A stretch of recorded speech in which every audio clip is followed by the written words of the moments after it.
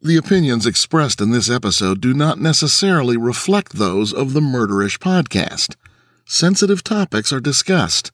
Listener discretion is advised. Hey guys, I want to warn you that this episode includes subject matter that may be triggering to some. Topics include suicide, intimate partner violence, severe mental health issues like depression and schizophrenia, extreme drug and alcohol abuse, and a violent murder. Please use discretion when deciding to listen.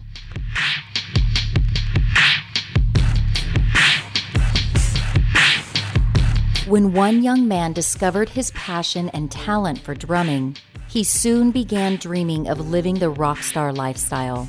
He eventually realized he had what it took to make this dream a reality. His talent and ambition paid off, and soon, he found himself in very high demand. Unfortunately, drugs and alcohol combined with an undiagnosed mental illness turned his dream into a nightmare that ended with the brutal murder of someone very close to him. This is Jamie, and you're listening to Murderish. Join me as I walk you through the life and crimes of famed rock and roll drummer James Beck Gordon.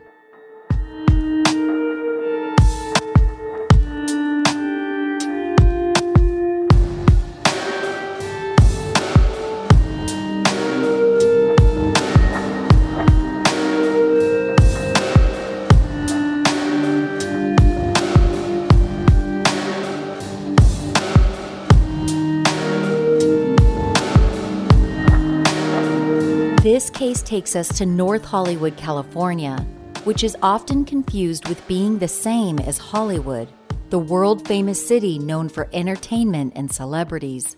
While Hollywood and North Hollywood are both located in Los Angeles County, North Hollywood does not have the same glamorous reputation and history as Hollywood, also known as Tinseltown. While not contiguous with Tinseltown, North Hollywood is near areas where countless celebrities, singers, and scandals have lived.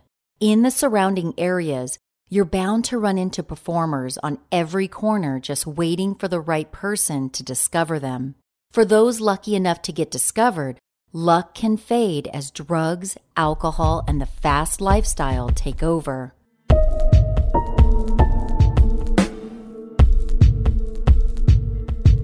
On June 3rd of 1983, late in the evening, neighbors in the North Hollywood area called police complaining of loud screaming and a possible domestic disturbance. Authorities were dispatched to the home of 71-year-old Osa Gordon to investigate. When they arrived, it was obvious that something was terribly wrong. They entered the residence to find Osa's brutalized body, which was found with multiple blows to her head. Immediately, authorities believed her injuries were caused by a blunt object. It was apparent that Osa also suffered multiple stab wounds. The most disturbing finding, however, was the discovery of the murder weapon and the manner in which it was found. Sticking out of Osa Gordon's chest was a large butcher knife still protruding out of the last area where she was stabbed. Immediately, the crime scene was closed off and an investigation into Osa's murder began. Osa Marie Gordon was born on December 7, 1911.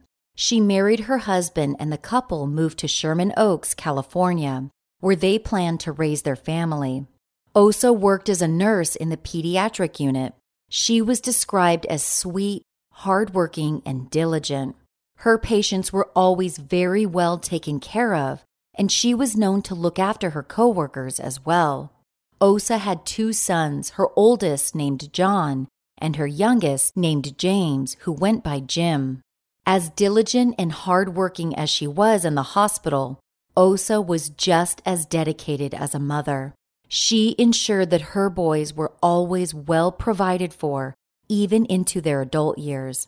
She made sure they knew the value of hard work and education, but she also made sure that they felt loved and always supported their dreams and ambitions. Later in life, Osa continued to work well past her retirement. She also continued looking after her youngest adult son, Jim, from afar. Jim struggled with alcoholism, which Osa had previously helped her husband overcome. Osa was loved and respected by all who knew her. She was tough yet incredibly kind.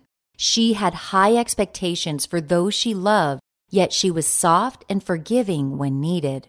Just prior to her death, Osa had stopped working and planned to move in with her oldest son, John. She was only weeks away from moving when her lifeless body was discovered inside of her apartment.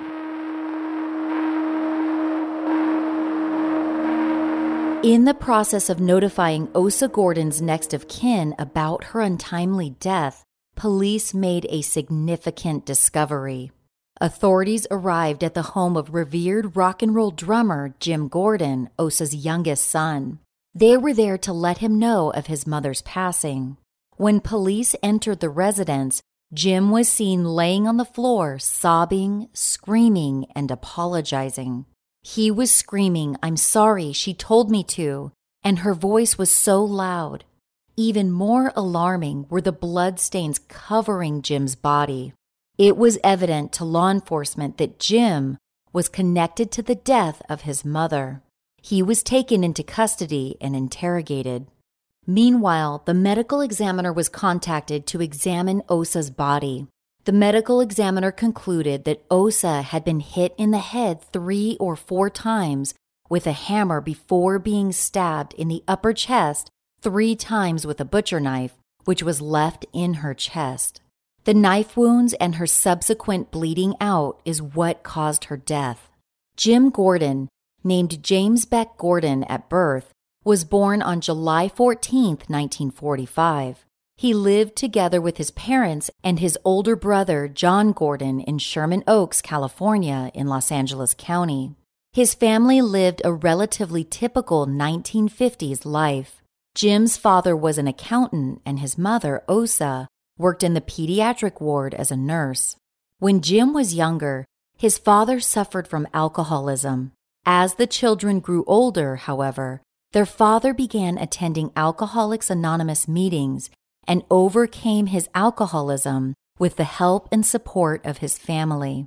At a young age, Jim became very interested in music.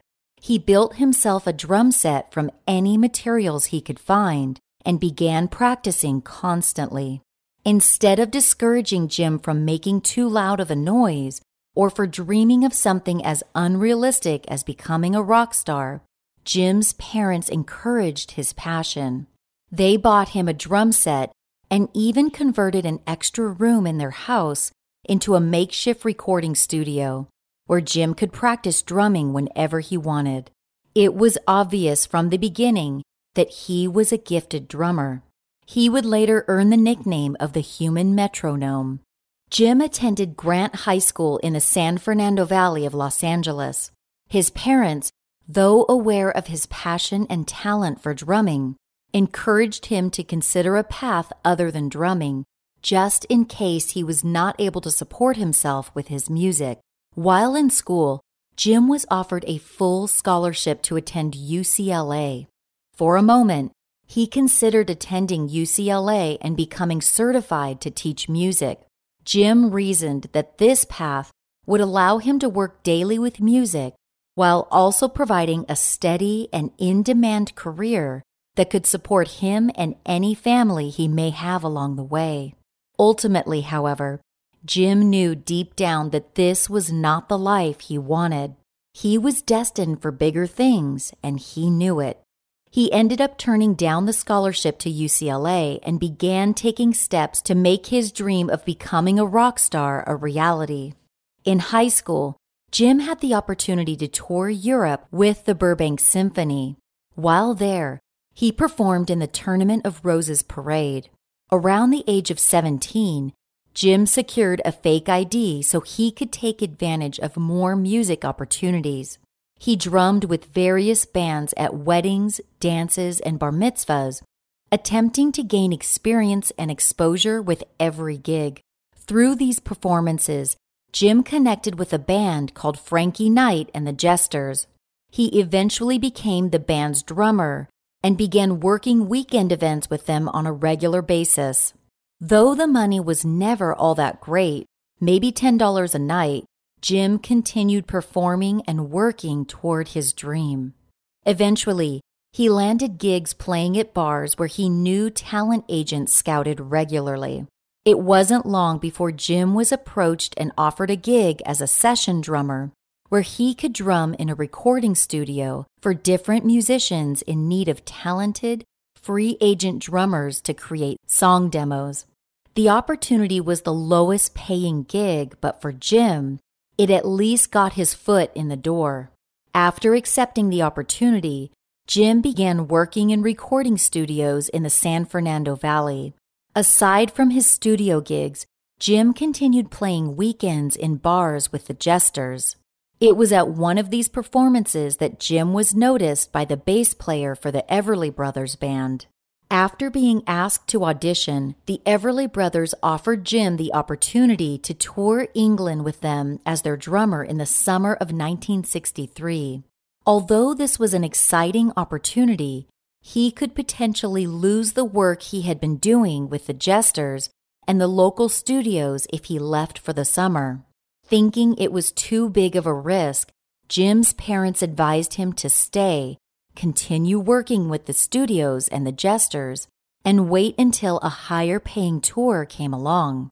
Jim, however, ignored his parents' advice and decided to join the Everly Brothers on their summer tour of 1963. Even though he was low man on the totem pole, the 1963 Everly Brothers summer tour was a success, and they agreed to tour the summer of '64 as well. Jim fell in love with being on the road and performing in another country, and he knew he wanted to keep doing it long term. When he returned home, Jim enrolled in Los Angeles Valley College to get some formal education while still pursuing professional drumming. During this time, Jim spent most of his days at a restaurant called A&B Corned Beef. The restaurant was a popular hangout for some of the biggest names amongst studio musicians. The musicians gathered at the restaurant to talk about the latest gossip, news, and trends, all things Jim needed to know if he wanted to make it big. After a year of attending classes at LA Valley College, Jim dropped out and dedicated his full attention to music. His obvious talent and exuberant passion were immediately noticed by those with whom he worked.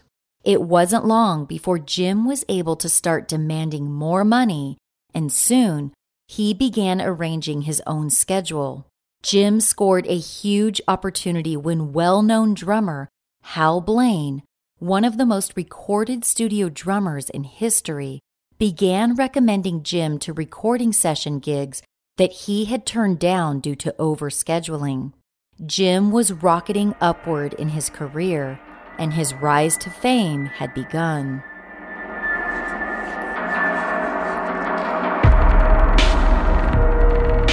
I listen to enough true crime podcasts to know that anyone can fall victim to a home break-in or worse. Recently, I set up my new Simply Safe security system, and I did it all by myself in less than an hour. After unboxing the security camera, base unit, keypad, window and door sensors, and motion sensor, all I did was pull a tab to activate and then place them throughout my house. It was so easy. Now I go to bed feeling much more secure and safe. I also love that Simply Safe doesn't trap you with expensive and tricky contracts, and there are no pushy salespeople or hidden fees. With Simply Safe, my home is protected with monitoring day and night, and emergency personnel are dispatched right away if there's an emergency. Effective home security with Simply Safe starts at just $15 a month. Head to simplysafe.com/murderish and get a free HD camera for my listeners. That's simplysafe.com/murderish to make sure they know that our show sent you. There is a service I've been using for my business that saves me time, money, and the annoying act of actually leaving the house. With Stamps.com, I can print postage and ship packages right from my home office. In addition, all of the postage I print is deeply discounted. I get 5 cents off every stamp, and up to 62% off USPS and UPS shipping rates. Here's how easy Stamps.com has made my life. Whenever I need to ship a package, I just print postage from my home printer, slap it on the package, and leave it out for my mail carrier. Save time, money, and the hassle of waiting in lines at the post office with Stamps.com. Right now, my listeners get a special offer that includes a 4-week trial plus free postage and a digital scale without any long-term commitment. Just go to Stamps.com, click the microphone at the top of the home page, and type in Murderish. That's Stamps.com, enter Murderish. As his fame and popularity among studio musicians continued to grow, Jim soon had up to 2 or 3 recording sessions each day, sometimes even working 7 days a week. Because of his high demand, Jim was able to earn double the amount of a typical studio drummer. People who worked with Jim recall that he was a meticulous person who made sure everything was perfect, from his drum kit to his sound. It was this perfectionism that made him such a sought-after musician. Like his father, Jim was smart with the money he made. He saved a lot of his earnings, was not lavish with his spending, and, according to those around him, Jim tracked every cent that he spent in a journal. In 1964, Jim married a woman named Jill, a dancer he met and befriended while working gigs. Jim's mother, Osa, loved Jill, and the newlyweds regularly had dinner with Jim's parents while living in North Hollywood. The couple went on to have 1 daughter together. In the mid-60s, Jim attempted to create his own band, but the group didn't last long. They were only able to produce 1 album before the band dissolved. Meanwhile, Jim began growing closer to already formed bands, and soon he was being asked to drum for their tours. In the summer of 1969, soul music duo Delaney and Bonnie Bramlett were planning to tour England. Though they already had a drummer lined up, Jim Gordon traded some gigs and was able to secure a spot on the tour. Though his music career was still trending upward, the relationship he had with his wife and daughter was not. Before he left for the Summer of '69 tour, Jim and his wife of 5 years decided to divorce. The tour was gearing up, and because Delaney and Bonnie were more popular in England as opposed to the States, it appeared as though the tour would be a runaway success. The addition of 2 guitarists, Eric Clapton and George Harrison, would almost ensure the tour's success. The tour ended up selling out, and the group went on to record a live album to continue capitalizing on their success. After the tour, Delaney and Bonnie assumed that the group would stay together, considering their huge success. However, this all changed when a majority of the group was invited to, and eventually did, join Leon Russell and Joe Cocker's Mad Dogs and Englishmen tour. For Jim Gordon, this tour is likely the one that changed his life forever. It was on this wildly popular tour that Jim was introduced to the ultimate rock star lifestyle. Not only were drugs and alcohol a typical part of each day, Jim was also surrounded by women, groupies, and propositions for record deals, movies, and so much more. He regularly partook in the many drugs that were available, including heroin, mescaline, speed, MDA, cocaine, and acid. As reported in the Rolling Stone article titled When the Voices Took Over, written by Barry Rayfield, one drummer that played alongside Jim Gordon recalled that very decrepit things went on. The drummer went on to say that they were sharing girls, screwing every girl in sight. Most were there for that purpose. The drugs were just as easy to get into. The environment that Jim found himself in was fast, loud, and wild.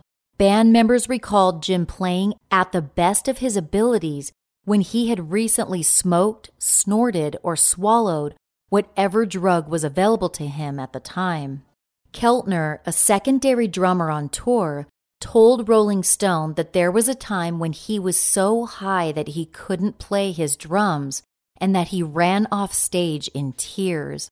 Keltner recalled that Jim, who had dropped just as much, if not more, acid, was trying to coach Keltner and continued playing with ease. Though Jim was becoming heavily reliant on drugs, no one seemed to notice anything wrong or different with him. Jim was consistently described as generally calm, quiet, and level-headed. This changed, however, when seemingly out of nowhere, Jim Gordon became incredibly violent with his then-girlfriend, Rita Coolidge. Jim and Rita were hanging out with other tour mates in a hotel room when Jim asked her to join him outside in the hallway. Thinking that he wanted to talk about something privately, Rita followed him. While in the hallway together, Jim punched Rita, leaving her with a black eye that was visible for a majority of the tour. This attack ended Rita and Jim's relationship and also prompted questioning as to whether the drugs and alcohol were slowly starting to take their toll on Jim's mental health. Despite this, the majority of the group ignored the incident, and the event was quickly forgotten, or at least no longer talked about. Once the tour was over, Jim's music career continued to thrive. George Harrison called Jim and asked if he would be interested in joining Eric Clapton and Phil Spector in making an album that would later be known as All Things Must Pass. Shockingly, Phil Spector would later be convicted of murdering actress Lana Clarkson at his mansion in 2003. Jim recorded the album with George Harrison, Eric Clapton, and Phil Spector, but the group decided they were not done yet. After talking with Clapton, he and Jim decided to form a band known as Derek and the Dominoes. Big names like Bobby Whitlock, Carl Radel, and Dwayne Allman were added to the group, and the Creative Genius Collective of musicians began producing music that would rock the world for years to come. Out of this collaboration came the band's only studio album titled Layla. The song Layla was written by Eric Clapton and Jim Gordon, with Clapton writing the first half and Gordon writing the beautiful piano melody on the second half of the song. Despite bringing beautiful music to life, the group split in 1972, citing creative differences and money issues. In fact, one big issue was that the producers of the album refused to pay Jim Gordon for his part in writing and performing Layla, saying that he would be dead in 6 months anyway. At this point in Jim's life, it was clear to all who were around him that the drinking and drug use had become a major issue. During this time, Jim seemed to be uninhibited in his drug use and alcohol consumption. He escalated from using drugs recreationally and only smoking, snorting, or ingesting to mainlining his heroin, shooting it straight into his veins.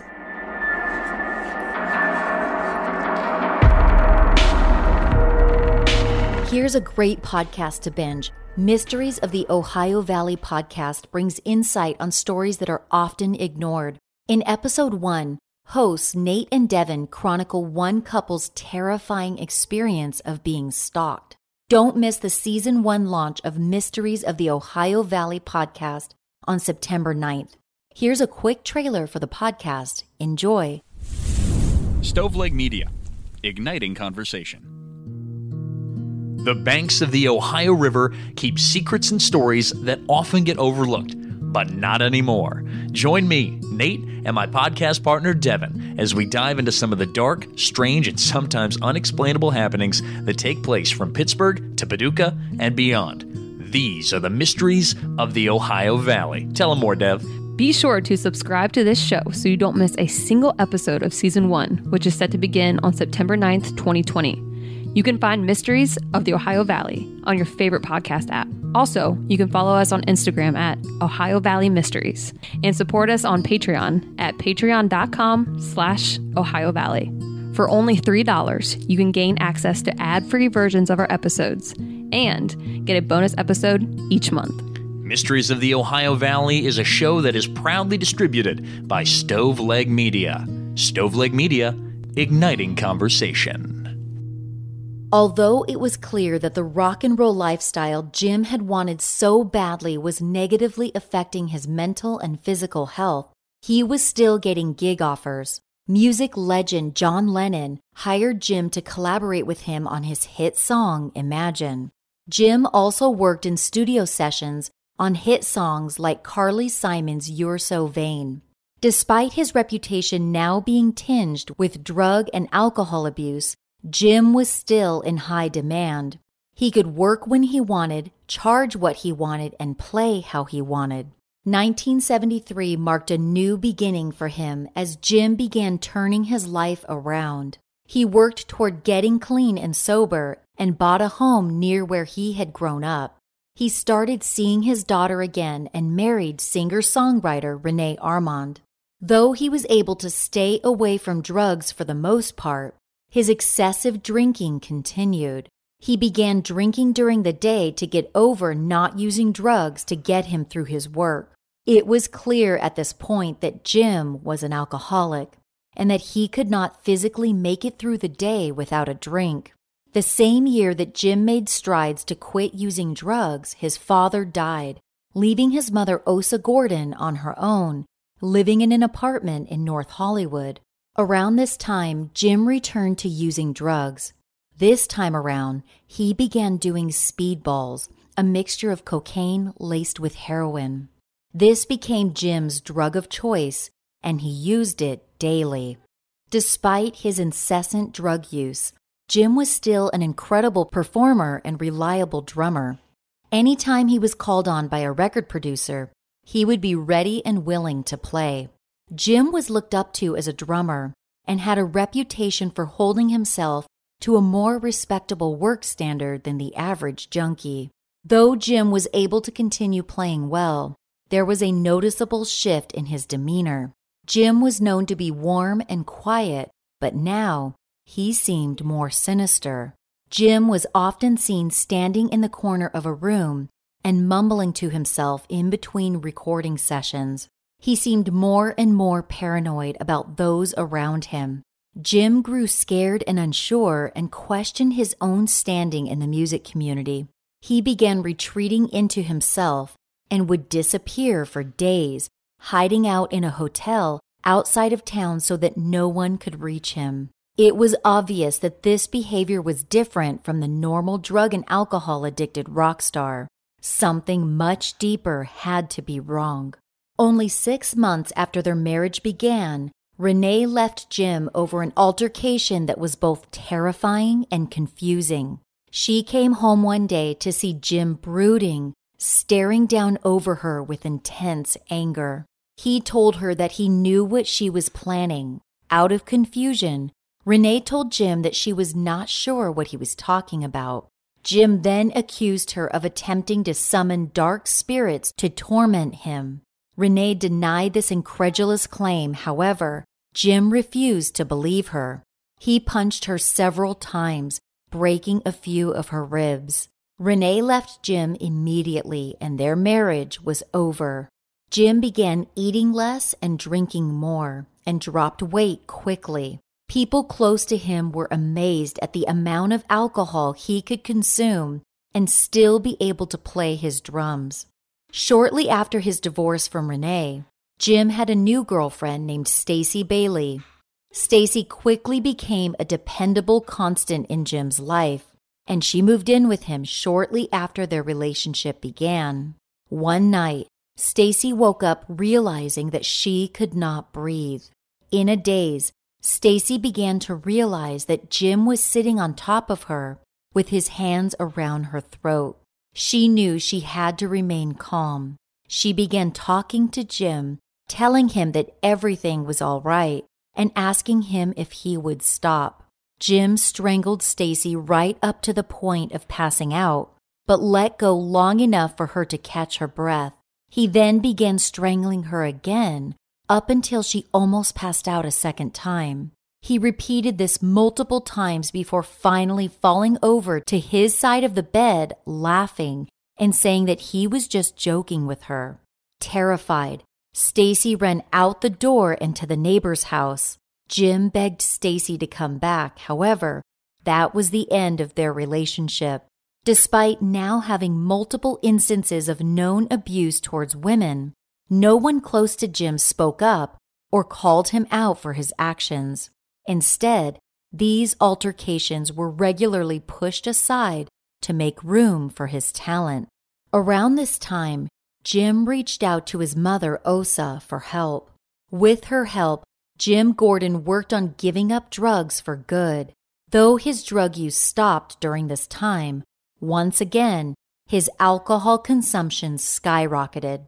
To compensate for the lack of drugs, Jim self-medicated with alcohol. It was astounding how Jim maintained a solid reputation as a drummer, even with his excessive drug and alcohol abuse. He didn't mess up, he was never late or absent, he loved what he did, and he was damn good at it. Despite his constant state of inebriation, Jim did his job and he did it well, and there was not a single complaint against him in the industry. That would all change, however, the day that he recorded with Johnny Rivers in 1977. During the recording of Outside Help, Jim abruptly stopped playing his drums. The studio stopped in confusion, and everyone watched as Jim stared down the guitarist, Dean Parks. It was silent for a moment before Jim accused Dean of messing with his time. Unsure of what Jim meant, Dean responded saying that he wasn't doing anything to him. Jim, still glaring, continued saying that Dean was moving Jim's hands against his will. He told Dean that he wanted him to stop moving his hands.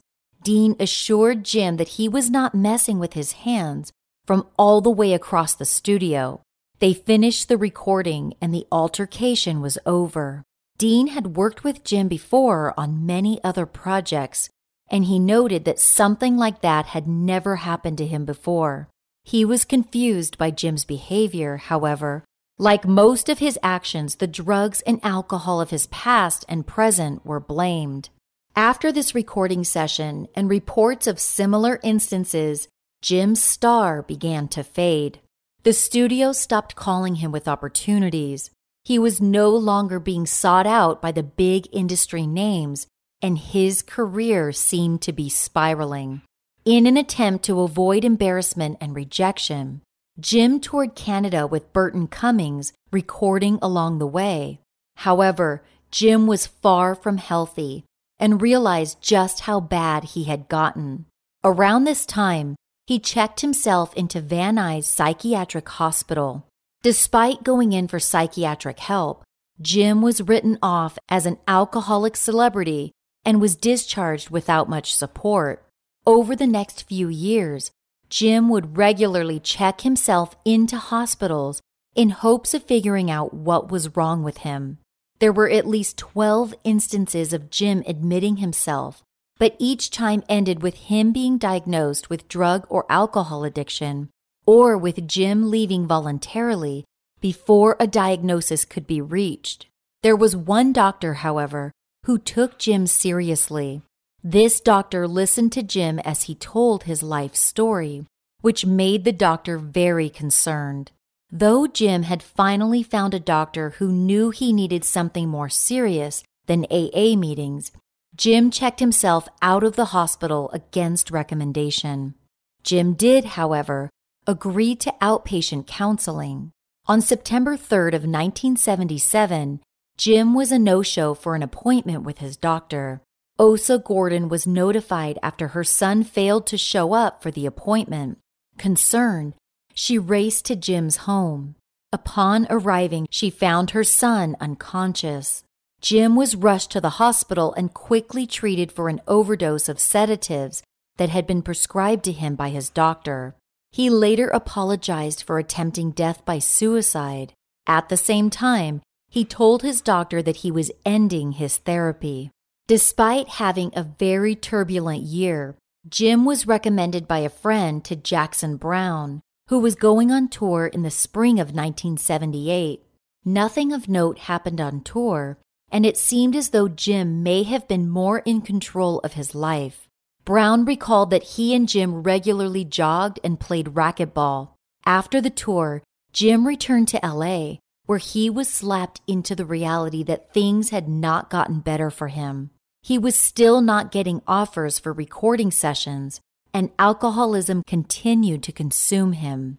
The music industry was in a lull, and Jim was no longer in high demand. During this time, drinking binges were normal, and they would last for days. Jim isolated himself from his family and fell into a deep depression. On one particular day, Jim was called by music legend Bob Dylan, who asked if he was interested in the upcoming Slow Train Coming tour. Surprisingly, Jim denied the opportunity. Soon after, he was offered another touring gig with Paul Anka. This time, Jim accepted, but it would not last long. Jim flew to Vegas for the tour, played a couple of notes, and then got up and left to go back home to Los Angeles. He seemed to be spiraling. Gigs were far and few between, and when he was offered work, Jim could not perform, which only exasperated his depression. His depression was debilitating at this time, and once again, Jim checked himself into a hospital. On one occasion, while he was admitted to Valley Presbyterian Hospital, Jim became so upset that he threatened to kill a nurse. Jim would later say that he had no recollection of threatening the nurse. He did recall complaining of a deep pain in his lower back. He said the nurse told him that there was nothing physically wrong with him and suggested that there may be psychological pain.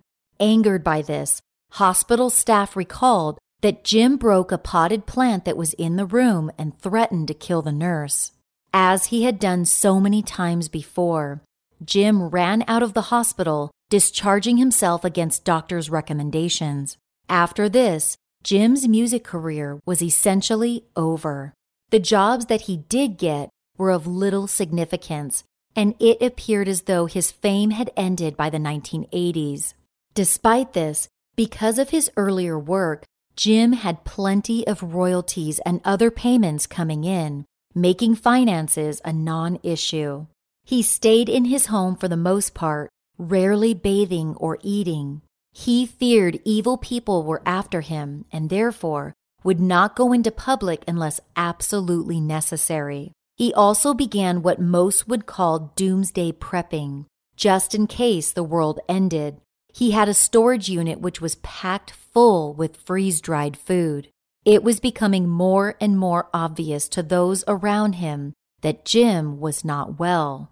Though he was in a nearly constant state of depression, there were times when Jim would revert back to his old self. In these moments, he could go back to his roots and play for bars on the weekend and dream of forming a touring band. During these times, those interacting with him would note that nothing at all seemed wrong or out of place with Jim. No matter how well he was feeling at the time, however, Jim always seemed to regress right back to his lowest point. On October 22nd of 1982, Jim once again found himself in a hospital, which he voluntarily entered. He recalled telling doctors that he felt as though he was dying of hate, and that everything in his world was simply falling apart. Once again, his cries for help were misdiagnosed, and Jim left the hospital without any answers. Although Jim had separated himself from his family, his mother Osa tried frequently to reach out to him. In May of 1983, she sent her son a letter. At this time, it had been 2 years since she had seen him. In her letter, Osa wrote that she missed Jim and hoped he was doing better. She also wrote that she planned to move to Seattle to live with his older brother, John. To end the letter, she reassured her youngest son that she was only a phone call away and that she loved him dearly. Unfortunately, Jim would never open that letter.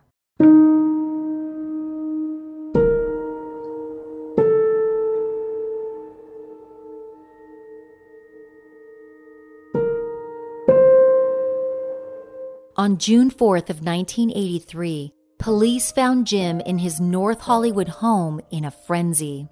He was taken into custody, where he would later recount the disturbing events of the previous evening. Due to the nature of Jim's confession regarding his mother, his defense lawyer knew he needed a psychiatric evaluation before any trial could proceed. Jim was sent to 5 different psychiatrists, and all of them confirmed that there was something deeply wrong with Jim's mental health, which had gone untreated for decades. Jim's complex history, riddled with drug and alcohol abuse, was proven to be much darker than anyone could have guessed. What Jim told psychiatrists about his life provided an explanation for his erratic behavior. During his interviews, he told them that he had been hearing voices for the entirety of his life.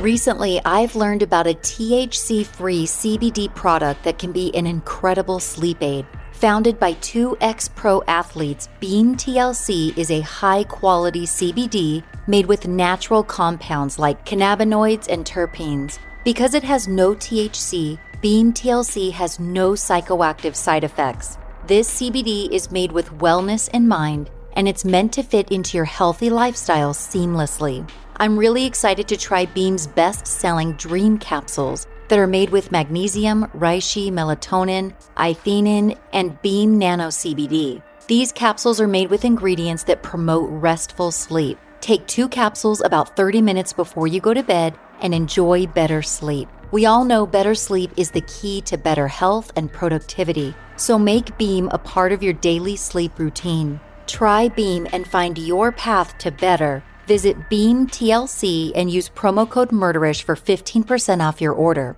That's BEAMTLC.com with promo code MURDERISH for 15% off. In between binging your favorite podcast, decompress with a boredom-killing game. Best Fiends is a fun and challenging puzzle game you can play on your phone in between all of the hectic tasks you have to get done every day. For me, the best time to play Best Fiends is while my husband hogs the TV watching basketball. My friend Tyler and I have been competing against each other, and sadly, I am no match for him. He has surpassed level 100, while I'm still struggling to get past level 52. The game keeps my brain active, and there are new levels and events every month, so it's always new and fresh. I collect a bunch of cute characters as I progress in the game, and it's a great de-stressor in between recording episodes for the podcast. Best Fiends has thousands of levels already, with new levels, events, and characters added every month. The game has millions of 5-star reviews because it's a must-play. It's a brain-engaging game that never stops being a challenge. Download Best Fiends free today on the Apple App Store or Google Play. That's friends without the R, Best Fiends. When Jim was a child, he remembered how he believed the voices he heard were his friends. Sometimes they would cause him to have issues with eating, either telling him not to eat at all or telling him to eat so that he could feel better. Overall, he said the voices were always there for him. For a young child, it's somewhat normal for imaginary friends and even voices to be part of their life. These voices, however, stayed with Jim long after childhood. In his teenage and young adult years, the voices continued. He would hear them anywhere he went, and they were starting to appear more demanding and darker, no longer safe and inviting. Jim found that he could drown out the voices when he played drums. The harder he played, the quieter they became, but they were always there. During his touring years, the drumming seemed no longer sufficient to keep the voices at bay, which prompted Jim's drinking and drug use. He recalled that voices did not enjoy his drug use, but at that time, they were only whispers, so Jim continued with his habits. The incident with Rita Coolidge, where Jim punched her in the face, seemingly out of nowhere, was one of the first outward and public manifestations of his paranoia caused by the voices he was hearing. The voices continued to grow in dominance, and eventually they took on personas and even physical bodies in Jim's mind. Jim could even describe physical features of his so-called family of voices, including a young blonde woman, a woman who was dark, and the leader of the group, a man with a heavy white beard. There were also voices from those he knew. His brother and his aunt were two frequent visitors, but the person who was most dominant in his mind was his mother. Jim remembered occasions when the voices were helpful. There were times when they would help him through menial tasks such as shopping, brushing his teeth, and generally taking care of himself. He was grateful for the voices when they were kind to him. In spite of the help that the voices occasionally gave him, Jim remembered just how dark and commanding they could be. Everyone on tour with him at the time noticed that Jim had begun eating much less. Sometimes he would fix an entire plate of food, take one bite, and eat nothing else. Those around him assumed that the drugs and alcohol took away his appetite. According to Jim, however, he was being tortured by the voices. During this time, they were not allowing him to eat. They would scream at him and become angered if he ate more food than they allowed. And to Jim, eating was not worth the rage in his mind. Because of this, Jim nearly stopped eating altogether. Sometimes the voices would relax and let him eat, but this did not happen often. Jim claimed that the most controlling and domineering voice, the one that forced him to eat less, was his mother. According to his confession, the voice of Osa Gordon tormented Jim day and night. She was rough with him, she criticized him, and she devalued him every chance she got. Because of this, Jim grew to resent his mother, both her voice and her actual person. There were multiple times throughout Jim's music career that Osa would receive phone calls and letters from her son, begging her to stop telling him what to do and to stop yelling at him. Obviously confused by these requests, Osa would quickly respond with encouragement and concern. At one point, Jim's father even responded by letter, begging him to get psychiatric help. Unfortunately, each time Jim sought help, he was quickly written off as an alcoholic rock star who just needed a safe space to sleep off the alcohol. Because of this, Jim's condition went undiagnosed for far too long, with dire consequence. Towards the end of Osa's life, she realized that she was afraid of her son. His rage was becoming more externalized and pointed directly at her. Despite attempting multiple times to help her son get off drugs and alcohol, he was never able to fully quit. Even when he was sober, voices raged on in his head, and he was unable to cope or control his reactions to their commands. When Osa decided that it was time to leave her job and move to Seattle with her son John, she continued trying to help Jim, but from a safe distance. Unfortunately, her decision to move away from Jim's reach was made too late. He arrived at her doorstep on June 3, 1983, before she ever got the chance to retire in a safe environment. In the weeks leading up to his trial, 5 separate psychiatrists who had conducted independent interviews all determined that Jim Gordon had been living with an undiagnosed acute paranoid schizophrenia. Finally, after living for decades undiagnosed and untreated, Jim had found answers to what was plaguing him. Unfortunately, those answers came too late. As Jim's defense team prepared for trial, they knew the best way to defend their client was through an insanity plea.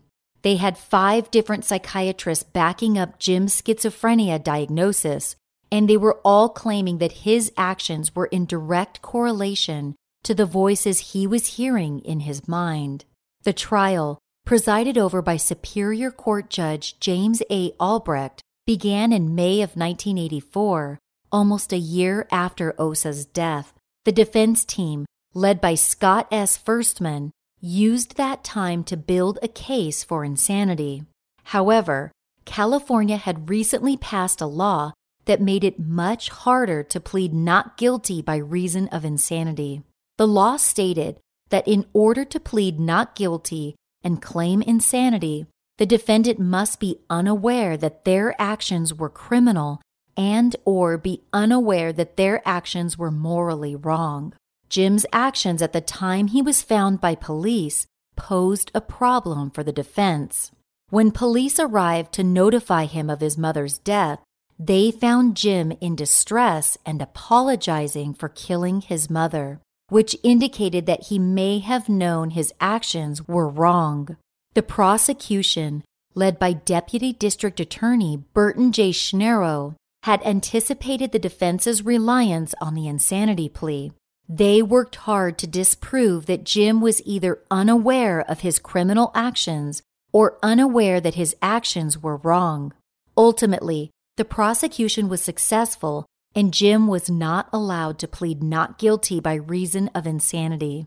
Although the prosecution initially wanted to go for first degree, Jim went on trial for second-degree murder. The night of Osa Gordon's death was recounted for the jury based on Jim Gordon's June 4th confession and the known actions of Osa in the days leading up to her death.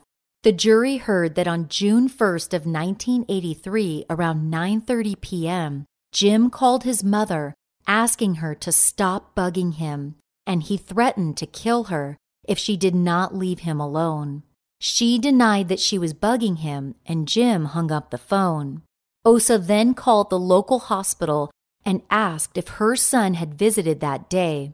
Hospital staff confirmed that Jim had been admitted, but he left when he was told they could not prescribe him any more sleeping pills until the doctor returned. Osa was told that Jim was noticeably intoxicated and seemed violent. Worried for her safety, Osa then called the local police and told the desk officer about her fears. The on-duty officer was dismissive and told Osa there was not much they could do for her. The officer advised her to lock her doors and leave the lights on that night. He then wished her luck and hung up. Jim called his mother once more that night at 11:40 p.m. The conversation was similar to the previous one, and Osa remained concerned for both her son and herself. The next day, Osa called the city attorney to see about having Jim served with a restraining order for her own safety. When Osa realized the amount of paperwork and bureaucracy she would have to go through in order to obtain the restraining order, she stopped her efforts. Osa did not have contact with anyone else on the 2nd or 3rd of June until her son showed up at her house that Friday night. She opened the door to her North Hollywood apartment to find her son standing in front of it. Jim forced his way inside and immediately began attacking his mother. According to Jim, the voices, including that of his mother's, were all commanding him to kill her. One voice apparently told Jim that he should first hit her in the head with a nearby hammer so she would not feel the pain of being stabbed. Jim said he did as he was directed and hit her multiple times in the head. He recalled that his mother was still moaning when he began stabbing her. After he stabbed her a 3rd time, the butcher knife he had been using was left in her chest. She made no sounds after that point. Neighbors called the police after hearing screams and commotion coming from Osa's apartment. It was determined that Jim was sober when he attacked his mother. Afterward, however, he visited a nearby bar and drank numerous margaritas, vodka, Long Island iced teas, and Pernod's. He then made his way back home, where police found him emotionally distraught and apologizing for what he had done. Despite the large amount of alcohol he had consumed, Jim was still conscious when police arrived at his door on the evening of June 4th. Jim's defense team knew they had an uphill battle ahead of them, So it came as no surprise when on May 24th of 1984, James Beck Gordon was quickly found guilty of second-degree murder. Despite his acute paranoid schizophrenia not being applicable during his trial, it was heavily considered during Jim's sentencing. At age 38, Jim Gordon was sentenced to 16 years to life in prison with eligibility for parole after 16 years served. At that time, a parole board would have to determine if his schizophrenia was under control enough to no longer present a danger to himself or others. Not long after he was sentenced, Jim attempted suicide by cutting his wrists while incarcerated at the Los Angeles County Jail. The attempt was unsuccessful and not something that he would attempt again. Spending most of his time in the Atascadero State Hospital, Jim regularly received counseling and medication for his schizophrenia. Though the counseling and medication seemed to be helping and made him look like a better parole candidate, Jim recently began refusing all medication. He claimed that the medication made him feel different and therefore was not something he wanted to take. In 1993, the song Layla, which he co-wrote with Eric Clapton, was re-released. While incarcerated, Jim won a Grammy for the famous song. Eric Clapton accepted the award, however, no mention of Jim was made in Clapton's acceptance speech. Jim is still recognized for his contribution to major songs and albums like the Beach Boys' Pet Sounds, Gene Clark with the Gosden Brothers by Gene Clark, and Classical Gas by Mason Williams. His contribution to rock and roll is widespread. However, just as Eric Clapton did not acknowledge Gordon in his acceptance speech, Jim's name is rarely mentioned. Hollywood has stopped talking about him after he murdered his mother. In 2000, Jim came up for parole but was denied because he had not shown improvement or remorse for his actions. In fact, Jim seemed to be fully separating himself from what he did to his mother. When speaking about the murder of his mother, Jim minimized his actions, making it seem as though the crime just happened and was not a direct result of his actions. In 2005, he came up for parole a second time. During the hearing, Jim seemed unaware that his mother was dead and, in fact, claimed that she was alive. After being denied for parole a second time, Jim stopped attending future parole hearings. His family has stated that it would be better for Jim to stay in prison, claiming that he is dangerous when he's not on his medication. Despite no longer working as a musician, Jim continues to make money off of the work he did earlier in life. Jim's attorney and business manager, John A. Thomas, noted that royalties are still coming in, and that income is setting Jim up for a nice life outside of prison someday. Thomas has reprimanded Jim for sharing some of his wealth with other inmates, saying that the inmates are taking advantage of his client's weak mental state and free-flowing finances. Today, at the age of 74, Jim Gordon says the most prominent voice in his head is that of his brother, John Gordon.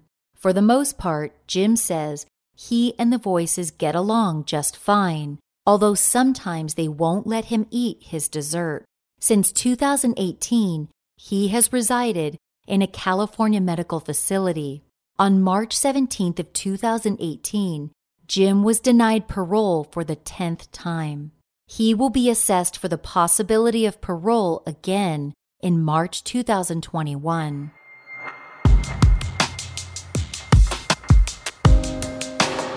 If you or someone you know is a victim of domestic abuse, please know that you are not alone.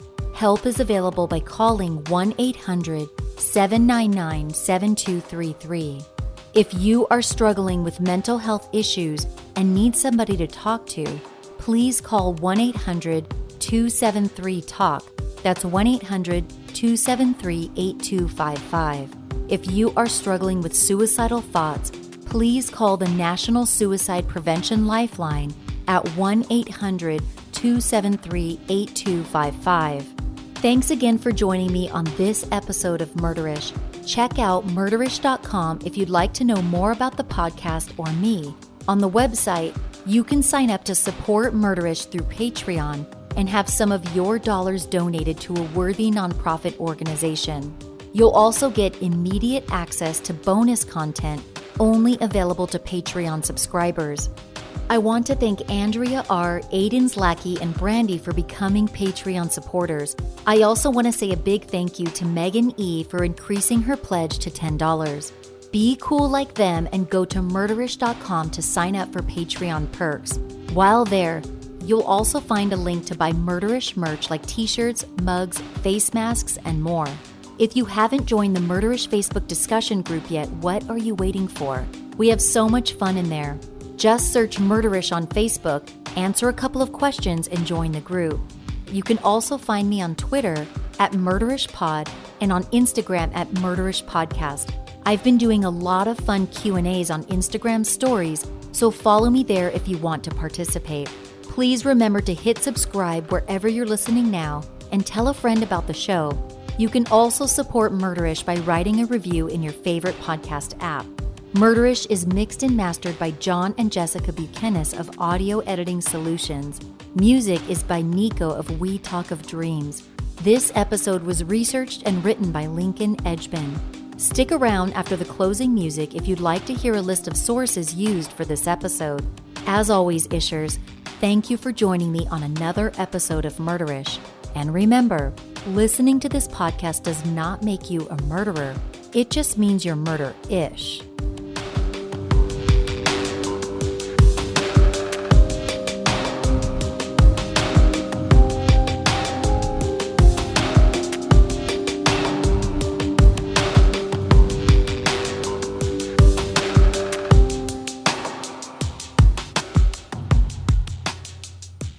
Sources for this episode include a Rolling Stone article dated June 25, 2018 by Patrick Flannery, an article by Juan Ignacio Blanco at murderpedia.org, an article titled Ancient Faces at ancientfaces.com, a June 26, 2020 article titled Jim Gordon, Musician at wikipedia.org, an article titled Jim Gordon Biography and History by Bruce Etter at allmusic.com, a June 4, 2014 article by Bart Shore at internetfm.com, a June 25, 2020 article by D.M.